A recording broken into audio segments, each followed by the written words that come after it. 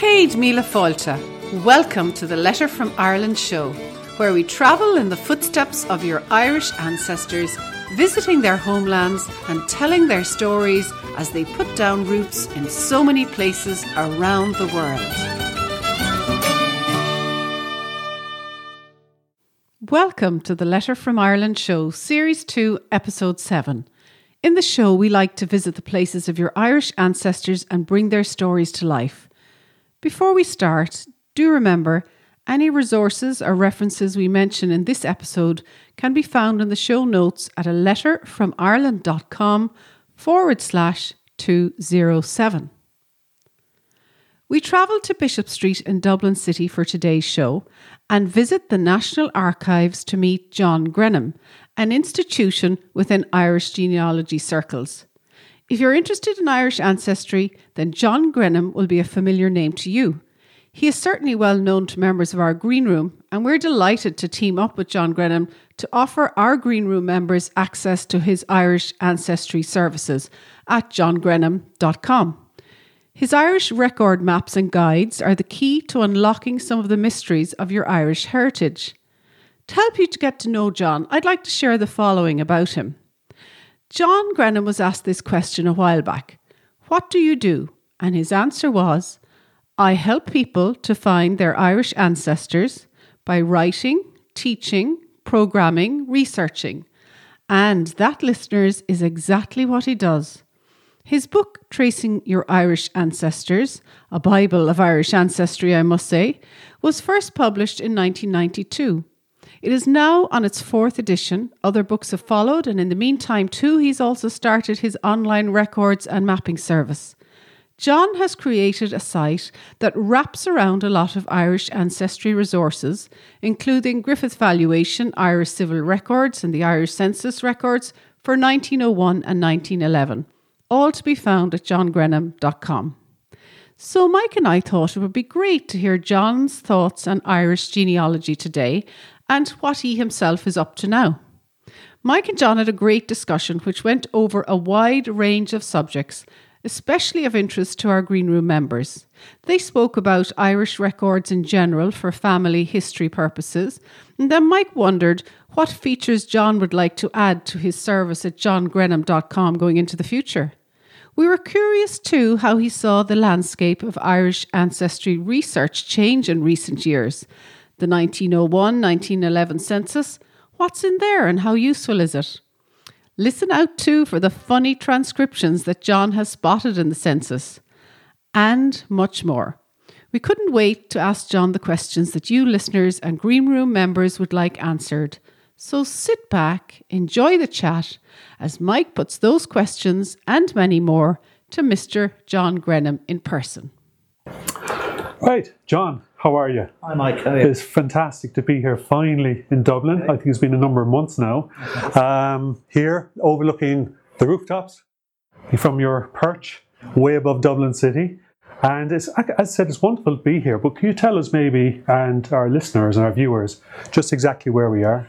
Okay, we're in the corner office on the 6th floor of the National Archives in Bishop Street in the centre of Dublin. Right. And the reason I'm here is that I'm doing a contract with the National Archives to deal with the backlog of census correction emails for the 1901-1911 censuses. So I'm going through them, combing through them, marking them yes, no, maybe, yes, no, maybe. When I started out, there were 130,000 emails there. We've managed to whittle it down to about 80,000 already at this point, so that's after 5 months. Do you mind if I ask you a couple of questions on that? I'm sure you're the man with the answers. Roughly how many individuals would have actually been captured on what I know is the 1911 census?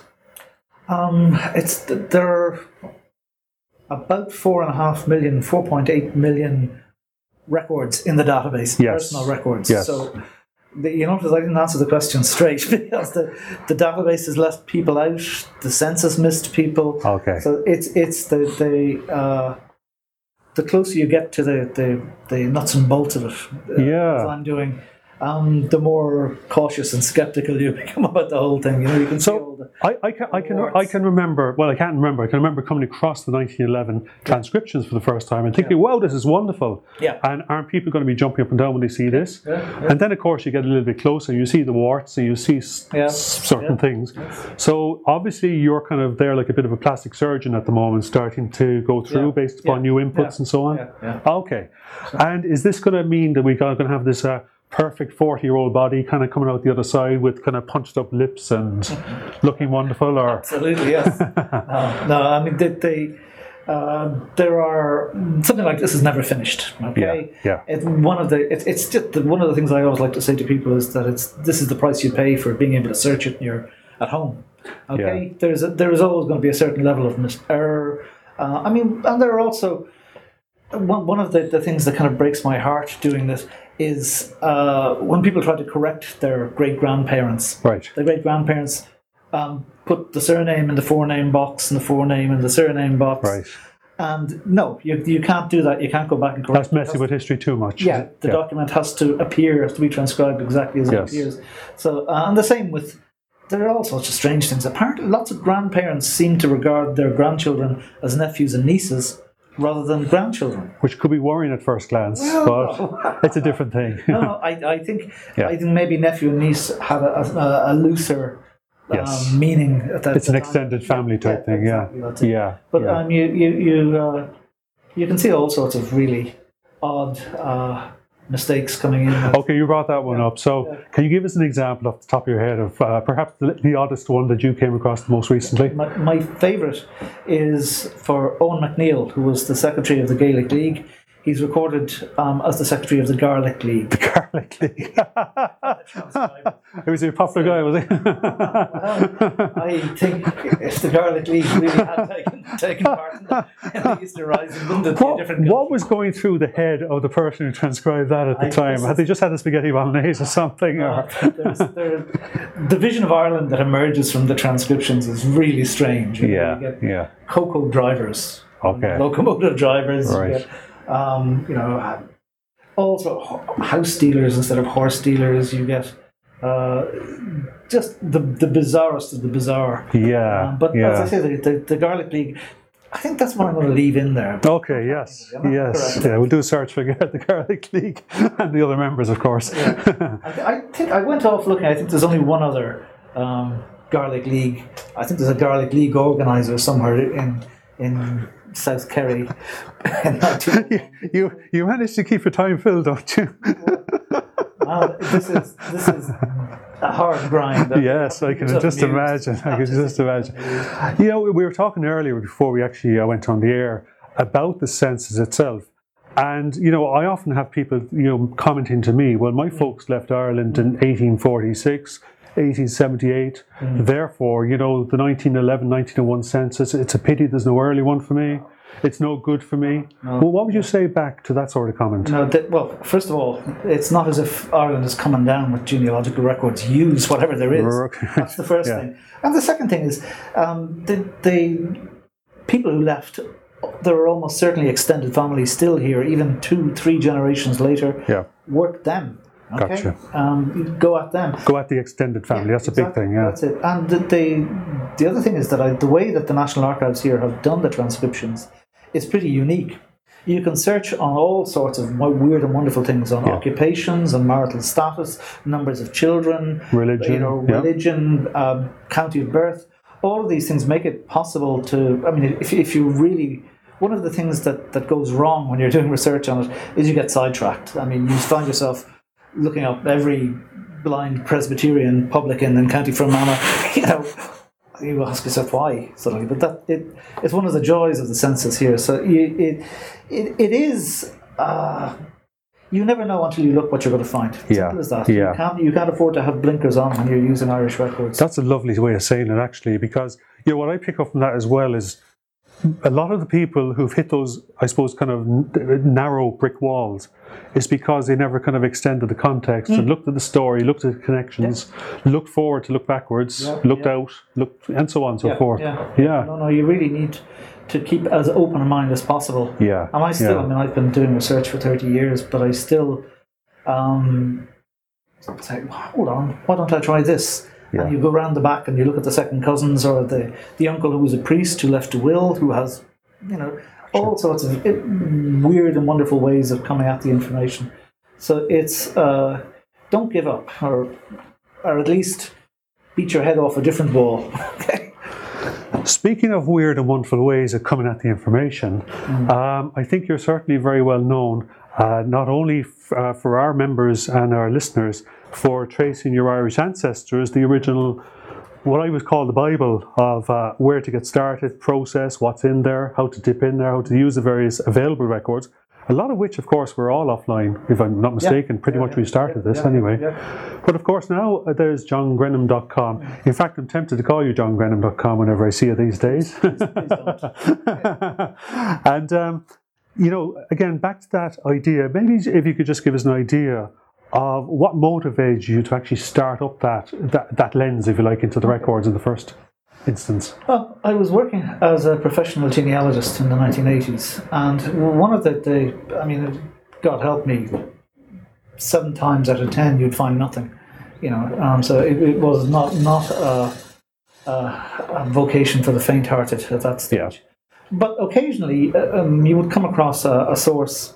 I'm thinking of, for example, a very good source on Methodists in Ireland. You're doing a search on a Methodist, and you say, that's great, I must remember that. I write it down somewhere, and then a year later, when somebody comes to you with another Methodist search, all you can remember is that you wrote it down somewhere, yes, but not where.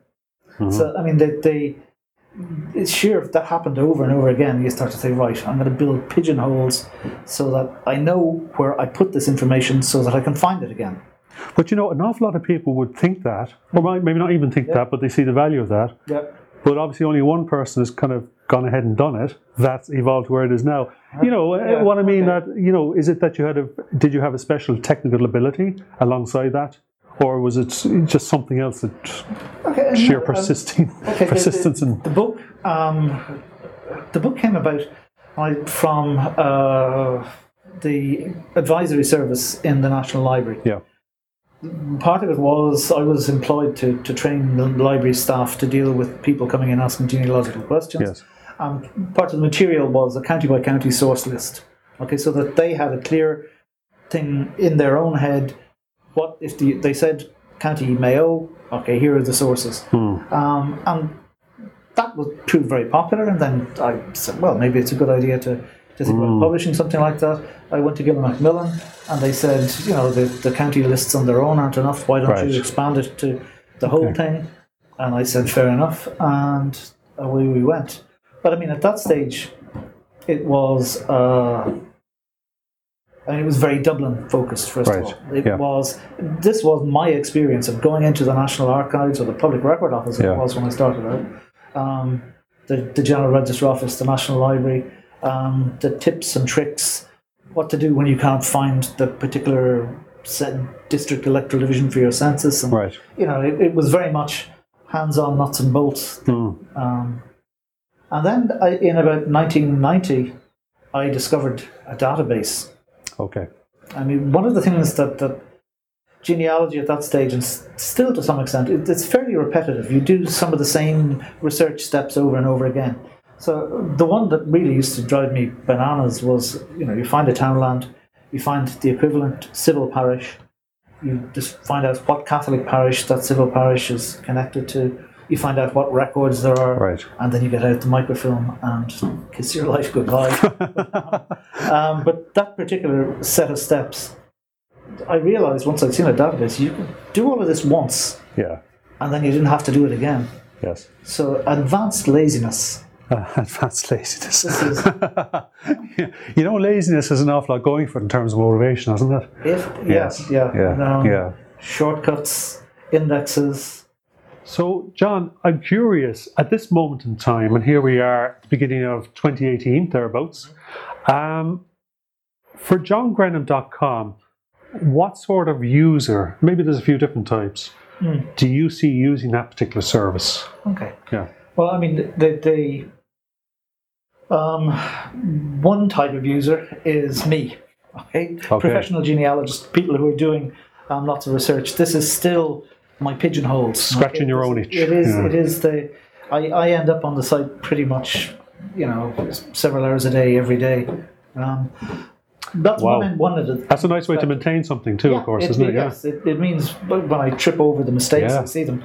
Yeah. But at the other end of the spectrum, the mapping, particularly the surname maps, that's something that I came across a book by a man called Edward Nevesey, who had done hand maps. I've seen that, yeah. And I just sat and looked at it and thought, I have all this information and I could do this dynamically, and I thought, let's just try and see if it works. And I managed to get it working, and I was astounded at how much easier it is to absorb things once you see them on a map and you see them on a picture. Yeah. You see surnames localized here and not there, and so I've gone on and done that now with the latest one is with the Catholic baptism records from Find My Past, and they're useful to some extent, but more than anything else, they're an easy way for people to get a grasp of what's there and what isn't there. Yeah. I just on that, I mean, I found it particularly fascinating. I'm a map addict, by the way. I just love maps. Yes. I like to read maps. I like to communicate through maps. Yeah. But I found it fascinating to work your maps going back to the 1600 versions and actually just start to bring them forward in time to see the surname distributions and that explosion, if you like, after the civil records, perhaps towards the cities and so on and so forth. And the story that tells, it starts to exclude perhaps prejudices you might have had before, if that makes sense, and starts to kind of present new possibilities. And you see in nice black and white sort of way just where your own, and let's face it, most people are only interested in their own surnames, certainly I've discovered anyway. So I can understand those maps and they're wonderful. And then I start to dig in a little bit deeper and I start to get into townlands, I start to get into civil parishes versus Roman Catholic parishes and so on. And I do notice that kind of leaves a lot of our people behind. As in they have 1,001 questions, not your particular service, but just the fact that it just seems so impenetrable at times, or you start around in loops and circles, if that makes sense, And of course, a lot of people I find, they'd love to be able to press a button and say, tell me all there is to know about my specific line of my family, going back to Adam and Eve. So I guess, I can see the huge amount of work, and I think it's been eye-opening, as I said, especially through the maps. From now going into the future, would you like to take it in a particular direction? In other words, would you like to serve one audience or a different audience, or just bring more data in there? Or what's on your mind at this point in time? I mean, to be honest with you, Mike, I don't really have a choice about this. I have to follow wherever my nose takes me. It's as simple as that. There's no great master plan. Yeah. Okay. I'll write that down. No great master plan. No great master plan. That's over the door. But my focus all the time is on the records. Yes. Okay. When you say people would love to be able to just press a button and get the answers, no. Okay. There is nothing worthwhile that doesn't involve a bit of effort. Yeah. Anywhere in life. Doubly true in Irish genealogy. Okay. And it's not.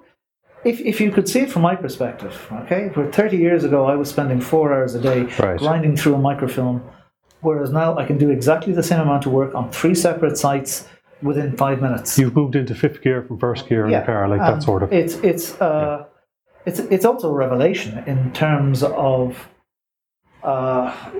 whereas before you would zero in on an ancestor, now you can go for brothers and sisters, you can go for extended families, aunts, uncles, and keep it all in front of you as such. Exactly, and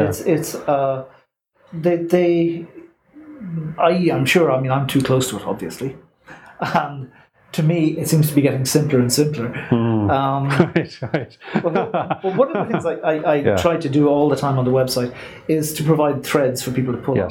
Okay, so if they put in a surname. They'll have a series of links if they want to go to Griffith's valuation in the mid-19th century. They can go there for a townland.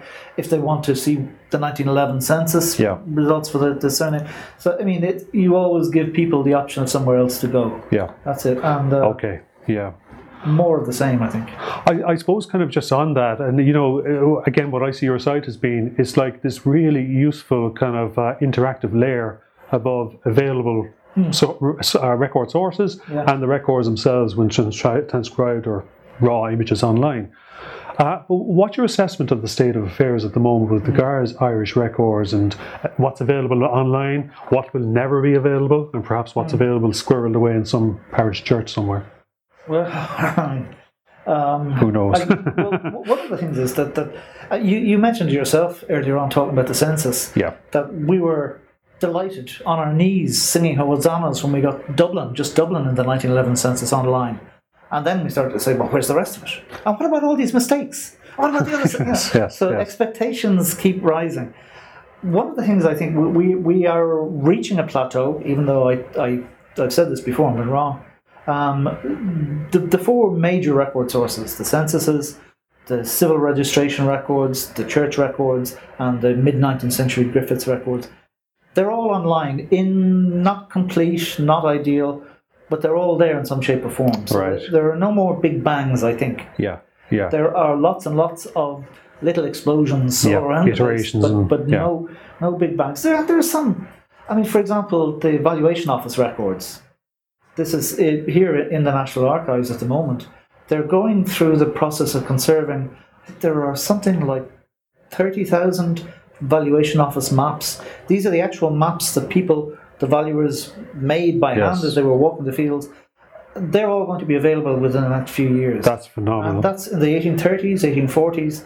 This is, again, it's not going back further. There's still that barrier at the beginning of the 19th century for most people. But things like that you wouldn't expect to be major sources are going to be coming online. That's amazing, by the way. I mean, because that's so real for people as well. That you can go to those places and overlay them. And you have. I mean, if you're talking about being a map nut, you have these series of maps. You have sort of a time lapse picture of a street or a townland of people coming and going and holdings growing and shrinking. Fantastic. So I mean, for map nuts of the world rejoice. Quite exciting, yeah. Okay, and that's really, really interesting. I guess just to kind of say, maybe kind of coming to an end here as well. But there's an awful lot of people listening to this and looking at this. They'd have mixed family ancestry, so it might be Scottish, it might be kind of German, might be whatever. How do you kind of compare, let's say, what you see Irish record-wise and what's available to the general public versus other lines and so on at the moment? Well, in Irish records, the glass is both half full and half empty. Right. I mean, spoken like a true Irishman. Why would you want to get there if you ask direction? I mean, the thing is, I mean, we did destroy a huge amount of records in 1922. Yeah. All the 19th century census returns, and there is this big black hole that can never be filled. Right? On the other hand, just over there, by the way, isn't it, in the forecourts? Yeah. There's still apparently down in the warehouse behind us here. There are something like 160 parcels of documents that have never been examined that came from the old burning. Charred pieces of. They're waiting for the technology to exist to actually be able, and so God knows what's in there. Wow. But that could be interesting, It could be nothing. It could be an awful lot. But that's another step along the road. But I think, unlike most other countries, what there is in Ireland, most of it is online. Yeah. Most of it is free online. Yes. Very, very unlike most other countries. And lots of it is searchable in all sorts of weird and wonderful ways that are non-standard, that are loads of fun, at least for somebody like me, to get tangled up in. So that's what I'm saying. It's half full in the sense that whatever there is there and easy to get at. Yeah. Half empty in the sense that there's not as much of it there as there should be. Yes. By a long shot. That's a lovely way of saying it, actually. I think we've kind of come to a kind of a very natural, nice conclusion there, John. So thank you very, very much for your time. And again, congratulations, by the way, on just what you have done in terms of what you delivered through johngrenham.com. And I think one of the nicest things, it's, you're kind of so available to people, you're so personable, you're so knowledgeable about it, but also the whole thing itself is fluid. And it appears that you're at the coalface kind of feeding the fluidity as well, which is kind of, we're not mixing metaphors too much, which is a very nice thing to see. I do have a copy of your book tracing your Irish ancestors here. So I'd love if you just actually signed a copy for us. And in fact, we might actually send it on as a prize, maybe, or give it away to one of our members. I'm sure they'd actually like that even more. Personalise it then. Absolutely. So, here we go.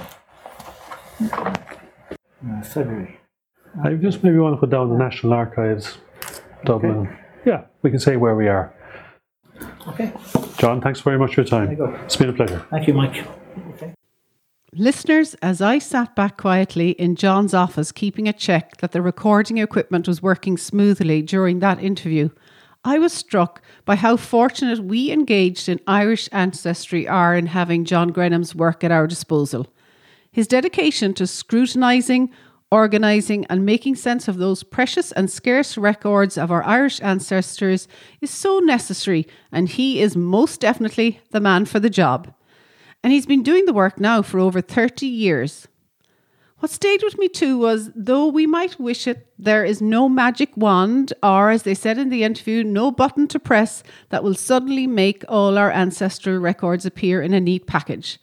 But it's down to a lot of hard work, research, checking the records, and as John pointed out in the interview, be inventive in your research and search along other lines of extended family members, brothers, sisters, aunts and uncles, maybe occupations, check religion and even county of origin. It's one of the traits I see time and time again and admire in our own Jane McGarvey, who's our genealogist in the green room. And what about those 160 bundle of documents retrieved from the burning of the forecourts in 1922? I wonder what awaits us there. Well, it's great to have had you with us on today's show, and that brings us to the end of our 7th episode on Series 2 on the Letter from Ireland show. I do hope you enjoyed the chat, and I look forward to having your company again next week. So, everybody, slán till next week. That's goodbye in Irish. Slán go léir, goodbye to you all. And míle buíochas, many thanks again to John Grenham for meeting us in the National Archives of Ireland in the heart of Dublin City. Remember, listeners, we'd also like to hear from you, and you can let your comments and check out more at aletterfromireland.com/207. Just before we go, thanks again for listening. And if you've enjoyed today's Letter from Ireland show, we invite you to check out our special membership area called The Green Room. You can find full details of The Green Room at aletterfromireland.com/green room. And remember there, Green Room is all one word. The Green Room is the essential resource for anyone at any stage in researching their Irish heritage. It's where we delve into all the good stuff to help you break down those brick walls and connect the pieces in your Irish ancestry puzzle. You get access to online genealogists, extensive research tools, quick win training, as well as member-only access to johngrenham.com and a supportive, active community to help you along the way with feedback and advice. The Green Room is the perfect place to be for anyone starting or continuing their Irish ancestry search. So do come and join us at aletterfromireland.com/green room. Well, that's it for me, and I'll be back next week with another instalment of the Letter from Ireland show. Look forward to chatting with you then. Slán Karina.